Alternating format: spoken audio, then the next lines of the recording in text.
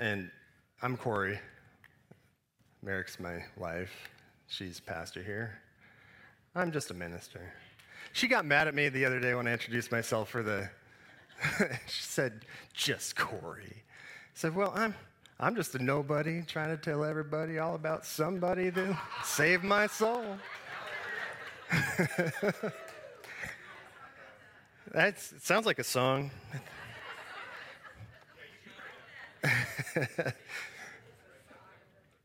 It's just a couple weeks till Easter. We're a week away from the beginning of Holy Week. Who's excited?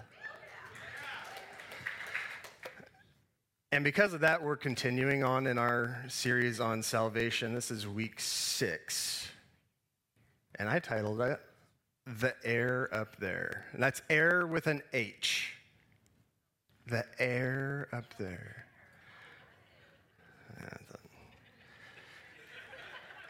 It's not, it's not like the air you breathe. But it is, of course, an homage to the wonderful 1994 classic film, The Heir Up There, wherein Jimmy Dillon was an achieved college basketball star that traveled to Africa to recruit a 6'10", 17-year-old.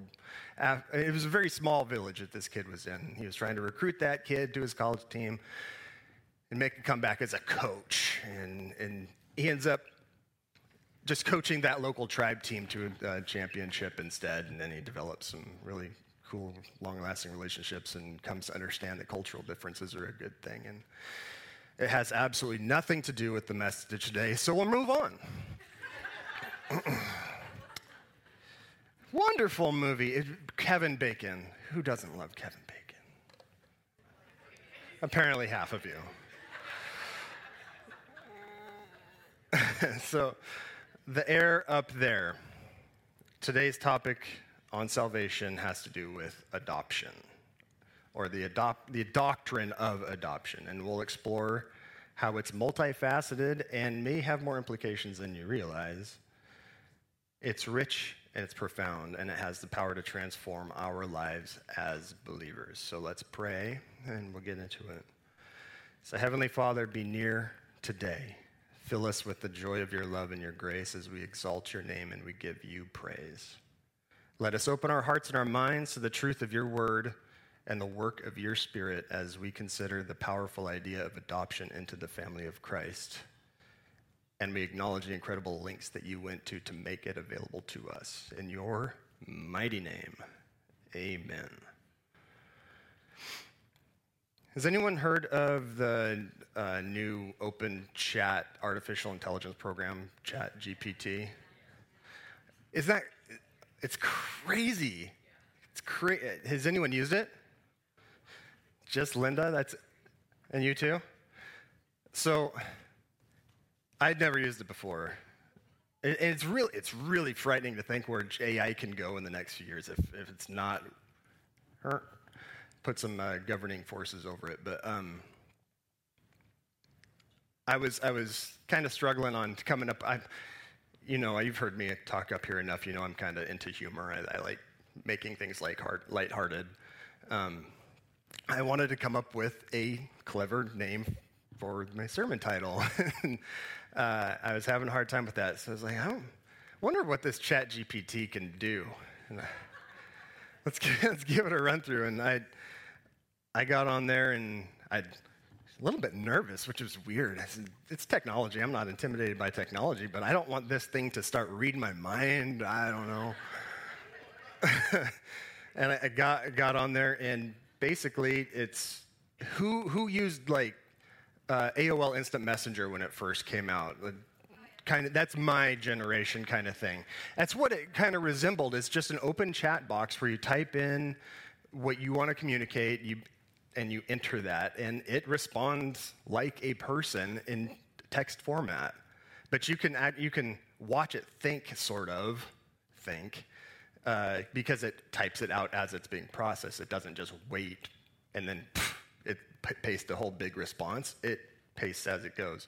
So anyway, just to test it out, I went on there and here's what I entered. I said, create a humorous title for a sermon on the doctrine of adoption. And mind you, I used my superpower of dad humor to come up with the title. I didn't use anything that it suggested, but I thought some of them were clever enough to share with you, so I'm going to give you a quick rundown on my favorites. Adopted by grace, how God chose you, even though you still haven't figured out how to assemble that IKEA furniture.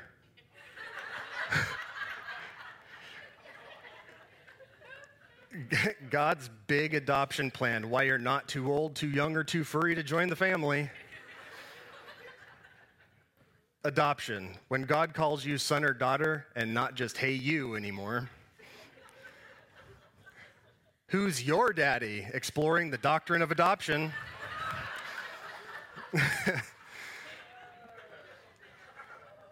Adoption, when God picks you first, even though you've always been picked last in dodgeball. Adopted by God, the only family that will never ask you about your inheritance.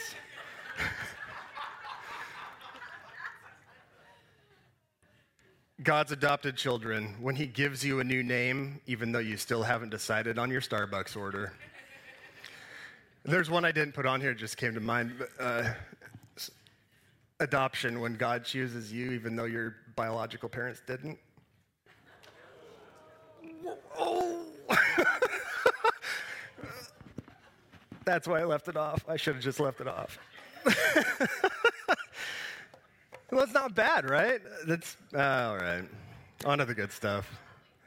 And so far we've discussed Jesus' substitutionary death, the resurrection life, God's sovereignty, justification, sanctification, faith, and repentance. So when I tell you we're continuing on with lessons in salvations, you might think, why are we still in this, and haven't we covered it? Isn't it repetitious? And not at all. I find it rather than repetitious. This is expansive. It widens our understandings in profoundly wonderful ways. And to know him is to love him. So personally, I could cover a salvation message every Sunday because our Great Commission is to see the lost saved and disciples made. It's also very important to dig deep and grow closer to God. So the doctrine of adoption is rooted in the work of the Trinity, God the Father, the Son, and the Holy Spirit. It's a doctrine that reveals the love, mercy, and grace of God towards sinners who were once lost and condemned. It's a doctrine that shows us true identity, reveals our new family, and promises our eternal inheritance in Christ. But there's much more to the doctrine than just meets the eye on surface level.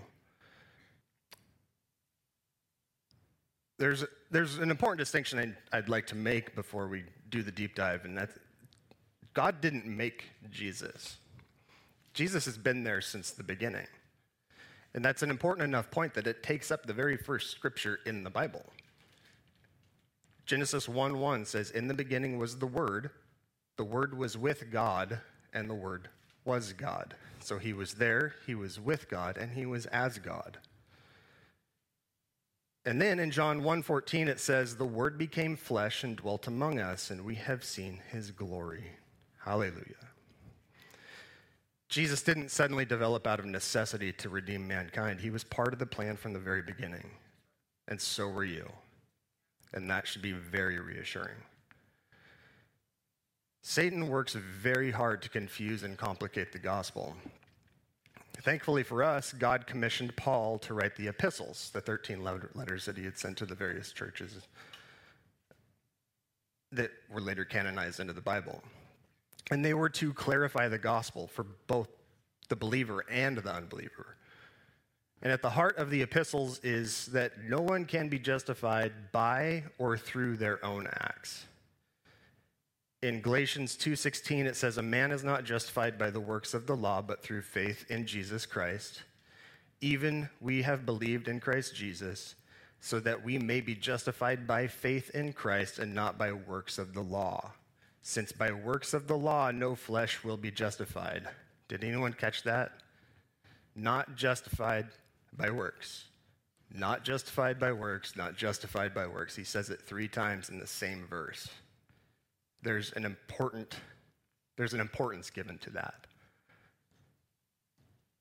So in the Bible, the word adoption appears exclusively in the epistles. It's used 5 times. Once it references Israel as a nation. In Romans 9:4 it says, "They are the people of Israel, chosen to be God's adopted children. God revealed his glory to them. He made covenants with them, and he gave them his law. He gave them the privilege of worshiping him and receiving his wonderful promises." The second time it refers to the full redemption of the believer's body at the second coming, which is in Romans 8:23. "And we believers also groan, even though we have the Holy Spirit within us as a foretaste of our future glory. For we long for our bodies to be released from sin and suffering. We too wait with eager hope for the day when God will give us the full rights as his adopted children, including the new bodies he promised us." The other 3 times that it's referenced, that adoption is referenced, it's referenced as a present factor, a condition in the life of Christians. So describing not only the familial condition of believers, God's family, but also their personal authority. These texts are in Galatians 4:4-5, Romans 8:15, and Ephesians 1:5. And these are where we're going to focus today. So let me know if I need to repeat those really quick. Anyone?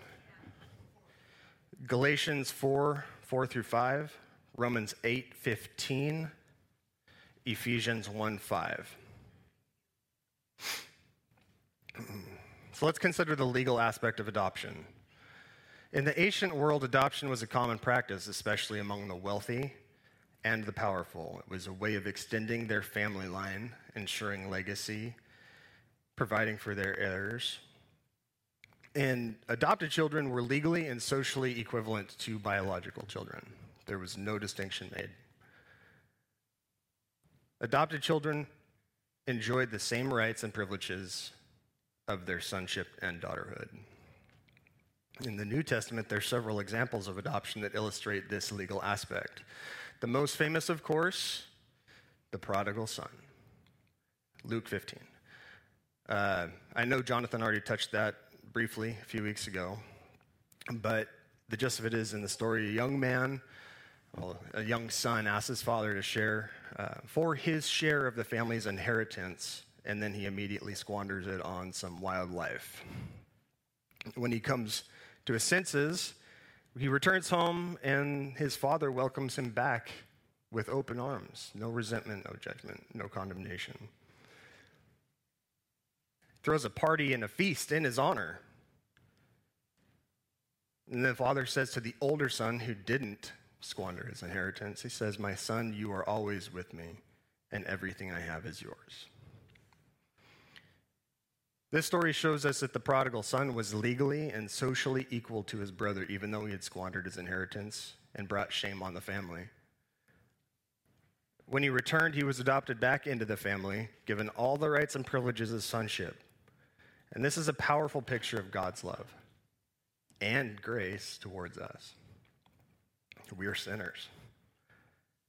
Even when we rebel and go astray, God welcomes us back to his family and gives us all the blessings of sonship and daughterhood.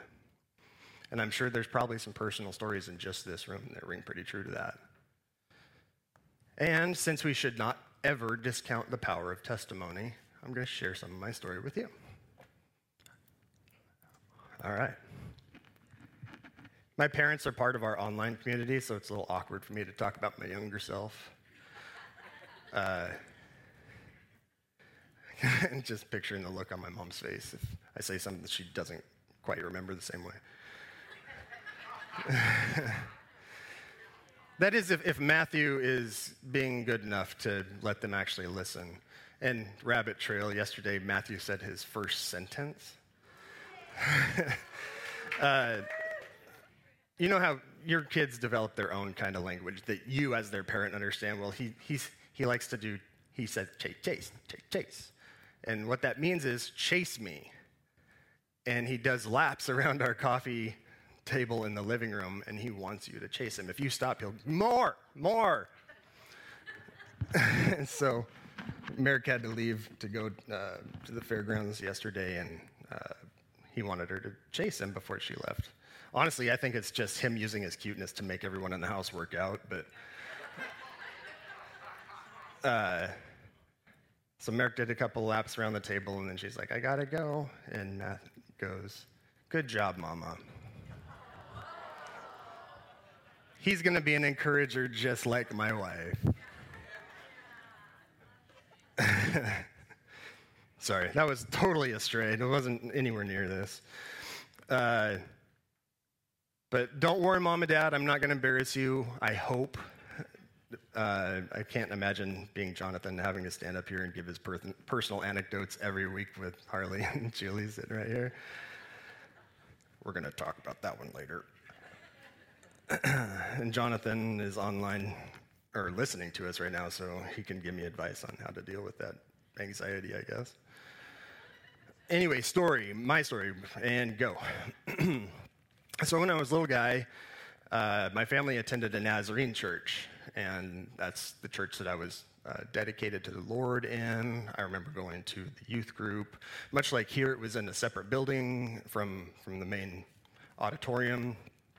I remember learning this little light of mine. I remember learning this is the church, and here's the steeple. And that church had a massive steeple on it, too. So I thought that was something that was just for that church, and it was super special to us. I remember going to my parents' Bible study host house and playing with all the kids there and taking all the skin off of my right shin when I stepped on a hoe in the backyard and we were playing hide-and-go-seek in the dark. I was probably only 4 or 5, but I still have the scar. That was fun. But what I'm getting at is, if you feel like kids will never remember being introduced to the Lord at a young age, you're wrong. They do. It's not because we have special memory powers. I certainly don't. It's because I have a special God. But unfortunately, after a series of church hurts, my parents decided to stop attending. What's weird is that me and both of my siblings, I have an older brother and sister, we all found ways to attend church on our own. I would typically attend a Methodist church with baseball buddies' family. And I even participated in the youth group there, and I went there into my early teens, probably until 8th grade-ish. And then in high school, I met the new kid. He just moved into town from Alaska, and we became really fast friends. It was weird because we really don't have a whole lot in common. At least we didn't then. We do now. He's still my friend.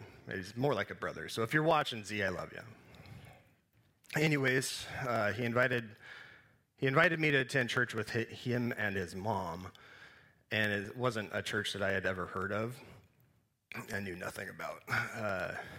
It's a vineyard church, if you're familiar with the denomination. At the time, I had no idea what it was. But the location it was at, up until very recently before that, was a bowling alley. And I spent a lot of my childhood in bowling alleys. And if you want to talk about that later, I got stories. But to say, I personally, my first impression of the church was disappointment because the biggest bowling alley in town wasn't gone, and it was a church I'd never heard of. So it got better. It started off on the wrong foot, but it got better. It was my first experience at a church that had a worship band. Until then, no joke, I'm being literal, I thought the word was worship. You know, like God's a battleship out there on the water you sank my battleship. I thought he was fighting our battles for us as a worship. I thought that's what that meant. But my spirit came alive in that place. I started attending regularly. I served on occasion. I got to change the vellums on the overhead projector so that you knew the lyrics to them songs. We have come a long ways, folks. Oh no, the light went out. Oh, nobody's gonna sing. But then I started playing in the youth group worship band, and that was led by Pastor Jimmy John Morris.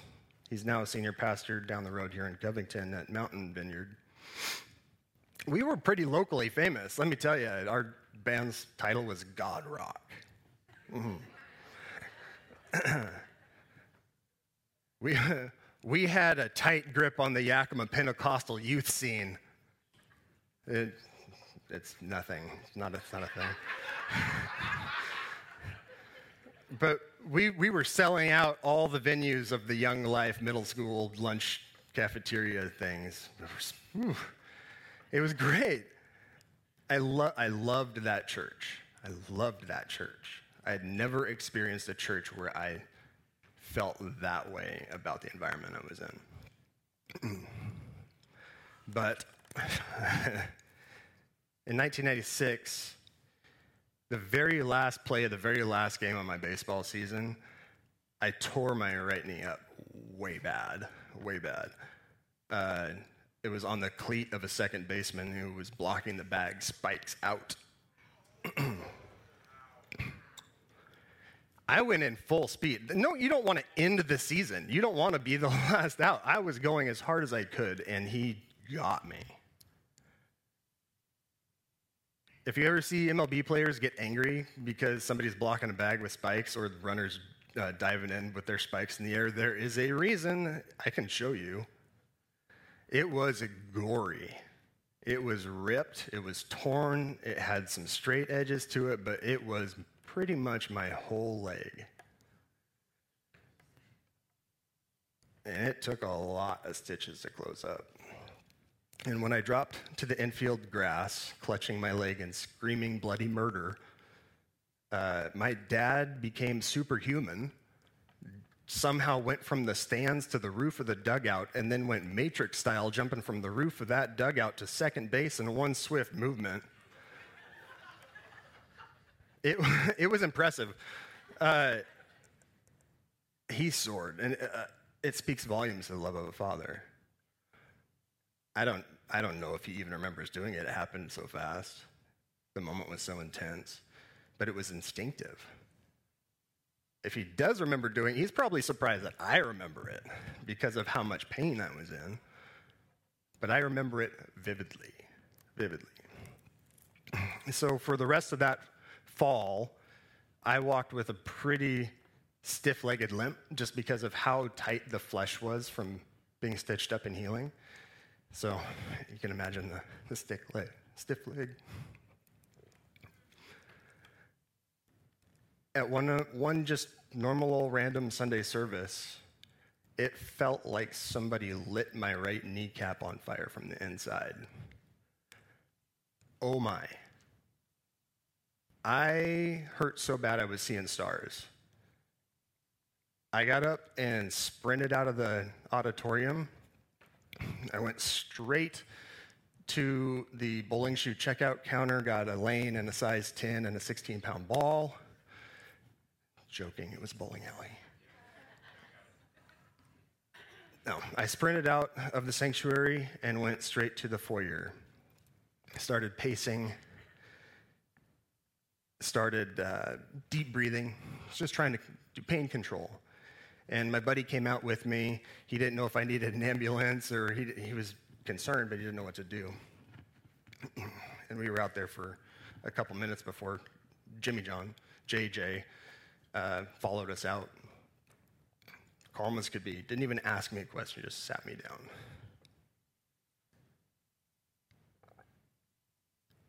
He said to me, "God's healing this."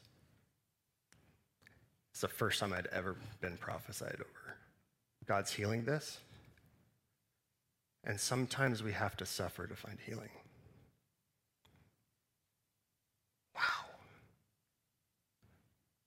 I had never experienced God like that. And I bawled bawled. My eyes came out of my head. There was so much water pressure behind them. Not out of pain, out of peace.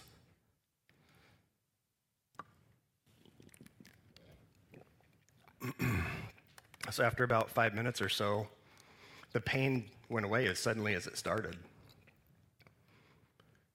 JJ looked at me and he said, "Are you saved?" I was like, what? I've been going to church my whole life, basically. I was living a good life. I was doing good things. That's what you mean, right? I thought I knew Jesus pretty well.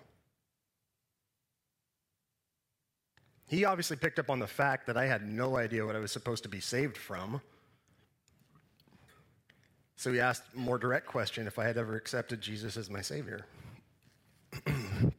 I can't imagine what color my face turned when he told me I couldn't do anything to earn what was already freely given to me. I just had to accept it. And so I did. JJ led me in a very simple prayer, and I accepted it. Hallelujah. Thank you, Jesus. Just your regular old super macho, masculine teenage athlete reduced to a slobbering, snotty, blubbering mess sitting on a bench that was made out of reclaimed wood that used to be the rack holding bright pink and yellow bowling balls. Is that not a great picture? A week later, I was baptized in an inflatable kiddie pool in that same foyer. I was on fire for God. But it didn't take much to change that. About a year later, it was me that got to experience what church hurt felt like. I left and I never came back.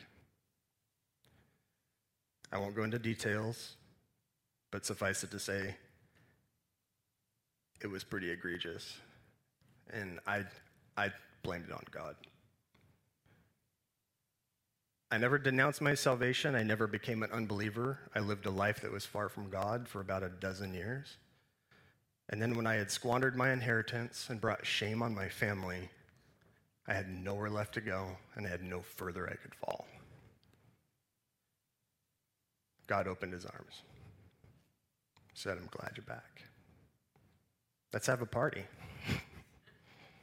No judgment, no condemnation, no conditions. Sometimes we have to suffer to find healing. Let me tell you, I love being a part of this family. I'm ashamed of what I went through to have to get here. Beautiful thing about being adopted into this family is that once you accept it, it's no longer about how you feel about yourself. It's no longer about how you think other people feel about you. It's who you are in Christ. Amen. Very thankful for that. And okay, back to the text. Galatians 4:4-7. Paul writes, "But when the set time had fully come, God sent his son, born of a woman, born under the law, to redeem those under the law, that we might receive adoption to sonship. Because you are his sons, God sent the Spirit of his Son into our hearts, and the Spirit who calls out, 'Abba, Father.' So you are no longer a slave, but God's child. And since you are his child, God has made you also an heir," with an H. In this passage, Paul is emphasizing the legal nature of adoption. He says that we are redeemed by the law, from the law by Christ, and adopted as sons and daughters of God. And as a result, we're no longer slaves to sin, but we have the Spirit of God within us, testifying to our adoption and calling out to God as our Father.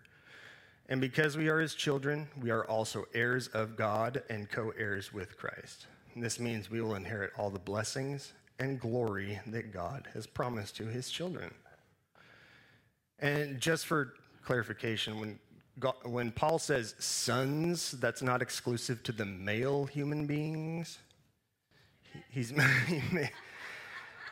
He clears this up in Galatians 3:26-28, where it says, "For in Jesus Christ you're all sons of God, for all who are baptized into Christ have clothed yourself with Christ. There is neither Jew nor Gentile, neither slave nor free, nor is there male or female. You are one in Christ." It's the ultimate application of diversity, equity, and inclusion, and it's a precious reality. It is equally important to know that adoption is not just a legal transaction, it's also relational and emotional. When a child's adopted, he or she is not just given a new name, a new identity, and a new inheritance. They're also given a new family, a new home, and new relationships. This is why adoption is such a powerful and transformative experience, not for just the adoptee, but also the adoptee's parent. In the same way, we are adopted into God's family. We're not just given a new legal status, we're also given a new relationship with God, but also with our fellow believers. We are brought into a community of faith, a family of brothers and sisters who share the same Father and the same inheritance. This is why Paul often refers to believers as brothers and sisters in his letters, emphasizing the familial nature of our relationship with one another. And we truly are a family. We love each other, and sometimes we're super dysfunctional, and that's what family is all about. But for the most part, it's about love, right? The underlying truth of it all is we love each other. In Romans 8:15-17, Paul writes, "The Spirit you received does not make you slaves, so that you live in fear again. Rather, the Spirit you received brought you into your adoption to sonship. And by him we cry, 'Abba, Father.' The Spirit himself testifies with our spirit that we are God's children. Now, if we are children, then we are heirs, heirs of God and co-heirs with Christ, if indeed we share in his sufferings in order that we may also share in his glory." Here he's emphasizing the relational aspects. You have the legal, you have the relational aspect. He says the Spirit we have received through faith in Christ brings us into a new relationship with God as our Father and with other believers as brothers and sisters. He says the Spirit testifies that we are God's children and that as such we are heirs of God and co-heirs with Christ. This is an incredible privilege and tremendous responsibility, because it means that we're called to share in the sufferings of Christ in order to share in his glory. And notice there's some intimate language that Paul uses here to describe the relationship with God as our Father. He says that God has sent the Spirit of the Son into our hearts, causing us to cry out, "Abba, Father." The term Abba is Aramaic, and it would have been used by children to address their fathers in a very familiar and affectionate way. So by using this term, Paul is emphasizing the closeness and intimacy of our relationship with God. Also notice that Paul says we're no longer slaves, but sons. This is a powerful statement because in that time, slavery was common. It was accepted. It was normalized. Slaves had no legal rights. They had no standing in society. They were considered property, not people. So by contrast, sons had full rights to their parents' wealth and their legacy, and they enjoyed the status and dignity that slaves would never experience. By using this analogy, Paul is emphasizing the radical transformation that occurs when we are adopted into God's family. We go from being slaves to sin and death to being heirs of God's kingdom and co-heirs with Christ. Hallelujah. Our adoption into God's family means that we have a new family. We're no longer isolated. We're no longer alone. We are part of a community of believers who share a common bond in Christ. This family transcends all cultural, social, or national boundaries. It's a family that's united by our love of God and our commitment to follow Jesus. This should give us a sense of belonging and purpose. It should. It should also inspire us to reach out to those who are in need of those connections. Everyone needs to be loved and feel like they belong. So what does it mean to share in the sufferings of Christ? That's a tough topic to preach. It means that we're called to follow in his footsteps, to take up our crosses daily and follow him. We covered that in Mark, but it's in all the Gospels, it's in Luke. It means that we're called to love others as he loved us, even to the point of laying down our lives for them. Reference John 15 in there. It means that we're called to live for him and not for ourselves, to serve him and not our own desires. That's from 2 Corinthians.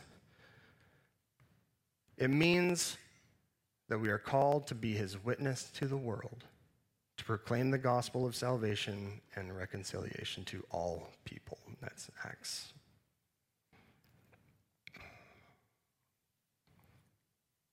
But why would we do all of that? Why would we endure all the suffering and hardship for the sake of Christ and his gospel? Because we're children of God and we've been adopted into his family. That's why.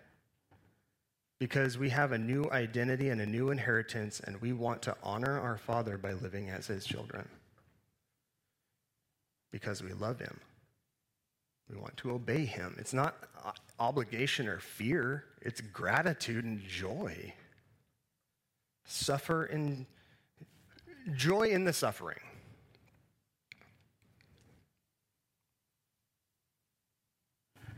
Come on. Many of God's adoptees don't realize their inheritance. Many approach God only as servants. They fail to approach him as his dearly loved sons. So referring back to that story of the prodigal son, many believers live like the oldest son that never left. He resented the love that his brother got. He completely failed to understand and apply the truth of his father's words. Son, you are always with me, and all that I have is yours. Through our adoption, we are able to draw upon our full inheritance as heirs of God and co-heirs of Christ. Isn't that amazing? It's pretty incredible when you sit and think about it. The Word became flesh and he lived among us as Christ Jesus. He lived a blameless and holy life to be an example to others, creating disciples and setting the foundations of his future church. As a completely innocent man, he was judged and sentenced to death. He was put on a cross. He was bludgeoned. He was beaten. He was tortured and left to die. Without ever having sinned, he became sin. He was the perfect, unblemished sacrifice to God that paid our ransom and restored mankind to him. Sin was taken and it was placed in a tomb where it was buried forever. Defeated. Romans placed a giant stone over that tomb and they sealed it with the stamp of the Roman Empire. It was a display of their power and authority over man that made the proclamation that he was the Son of God. Jesus rose from the dead. Hallelujah. Justifying all of creation, fulfilling every prophecy, defeating death, and giving guarantee to his promise of eternal life. The tomb was empty. Rejecting the power and authority that was assumed by man. And in his great mercy, through the indwelling of the Holy Spirit, he placed his own personal seal upon the adoption papers of every heart that was willing to believe in him. It's like a blank check. The seal is already there. You just got to fill in your name. That is good news. And that's the gospel truth. He then ascended to prepare our place in heaven and to be our intercessor sitting at the right hand of God the Father. Now, Jonathan said God made the universe, so he gets to make the rules. I don't think that's fair. No, it's totally fair, and I'm glad that's the truth, because if it was left up to me, there would be a mess here. In essence, he was the only one capable of redeeming us to himself. He did the unimaginable to reclaim the unredeemable. Hallelujah. We have a new destiny. We're no longer destined for judgment or condemnation. We are destined for eternal life in God's kingdom. And this is a destiny that is secure and certain because it's based on God's promise and not on our merits. This should give us a sense of hope and peace that even in the midst of trials and difficulties, you can embrace. Joy in the suffering. It should also inspire us to live in a way that reflects our future destiny by seeking to do God's will, by sharing the hope of the gospel with the world. Much like that reclaimed bowling rack upon which my soul was saved. This cross has also been reclaimed. And I'm not talking about this cross. I'm talking about the cross. The idea, the concept, the cross has been reclaimed. For hundreds of years, the crucifix was used by the Roman Empire as a means to intimidate and control the masses. It was a demonstration of their ruthlessness and their brutality. Fear is control. We're seeing that today, aren't we?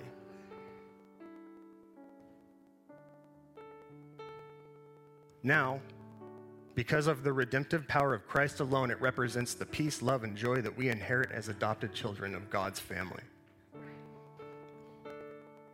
Because of his own sacrifice, that's the Jesus we get to serve. Amen? So that's the heart of the doctrine of adoption. It's not legal transaction, or it's not just a legal transaction or a theological concept. It's a life-changing reality. It should transform our relationship with God, and just as importantly, it should transform our relationship with one another. It gives us a new identity, a new family, purpose. It shows us love, mercy, and grace of God in a way that nothing else can. So if you would be so kind, can I ask you all to bow your heads and close your eyes for me? Let's take a moment to really think about our relationship with God.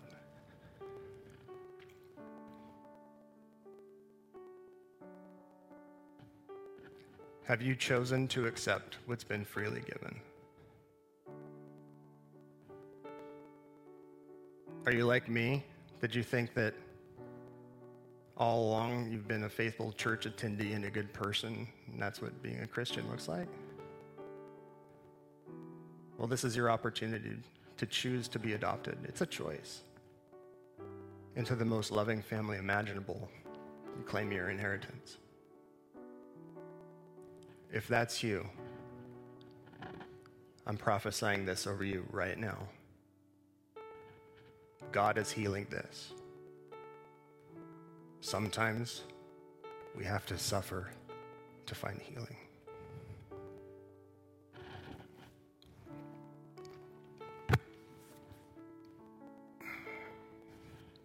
Also, if that's you and you want to change that destiny, can I ask you to acknowledge right now by either placing your hands over your heart or raising your hands to God? Just acknowledge it right now. No one's looking. Everyone's eyes are closed. There's no embarrassment. There's no judgment. This is a moment where heaven wants to rejoice. The prodigal son has returned. Let's claim our place in God's family and listen to countless angels throw a massive party in heaven for us. So let's pray this together as a family, if you'd repeat after me.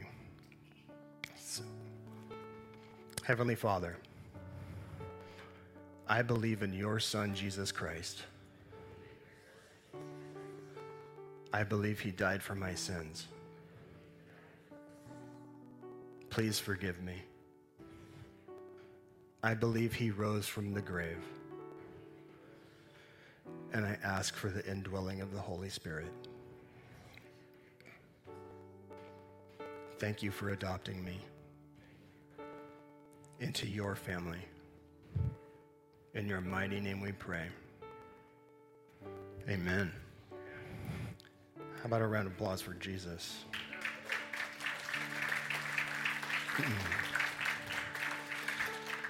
So it gets said every week, but we will have a prayer team up here at the front. And they have been waiting all week to pray for you, with you, celebrate with you, talk with you. Come get prayer. If you are one of the people that accepted your salvation today, number one, we love you so much. We are so happy for you. Number two, tell somebody. These folks up here have a ton of wisdom. Ton of wisdom. Come tell them, find out what's next. Because I didn't know. I was 16 years old at the time, but I needed guidance. And honestly, I could have been 43 and I still would have needed guidance. Tell somebody. Communicate it. Or get prayer for whatever your needs are. Or if you want, just hang out in the back, grab some coffee, and tell each other your testimonies, because testimonies are powerful and somebody may have the need to hear what you have to say. In any case, go from this place and live like you are the inheritors of everything God's promised. May the Lord bless you and keep you. May the Lord make his face to shine upon you and be gracious to you. And may the Lord lift up his countenance upon you and give you peace. Amen. See you on Palm Sunday.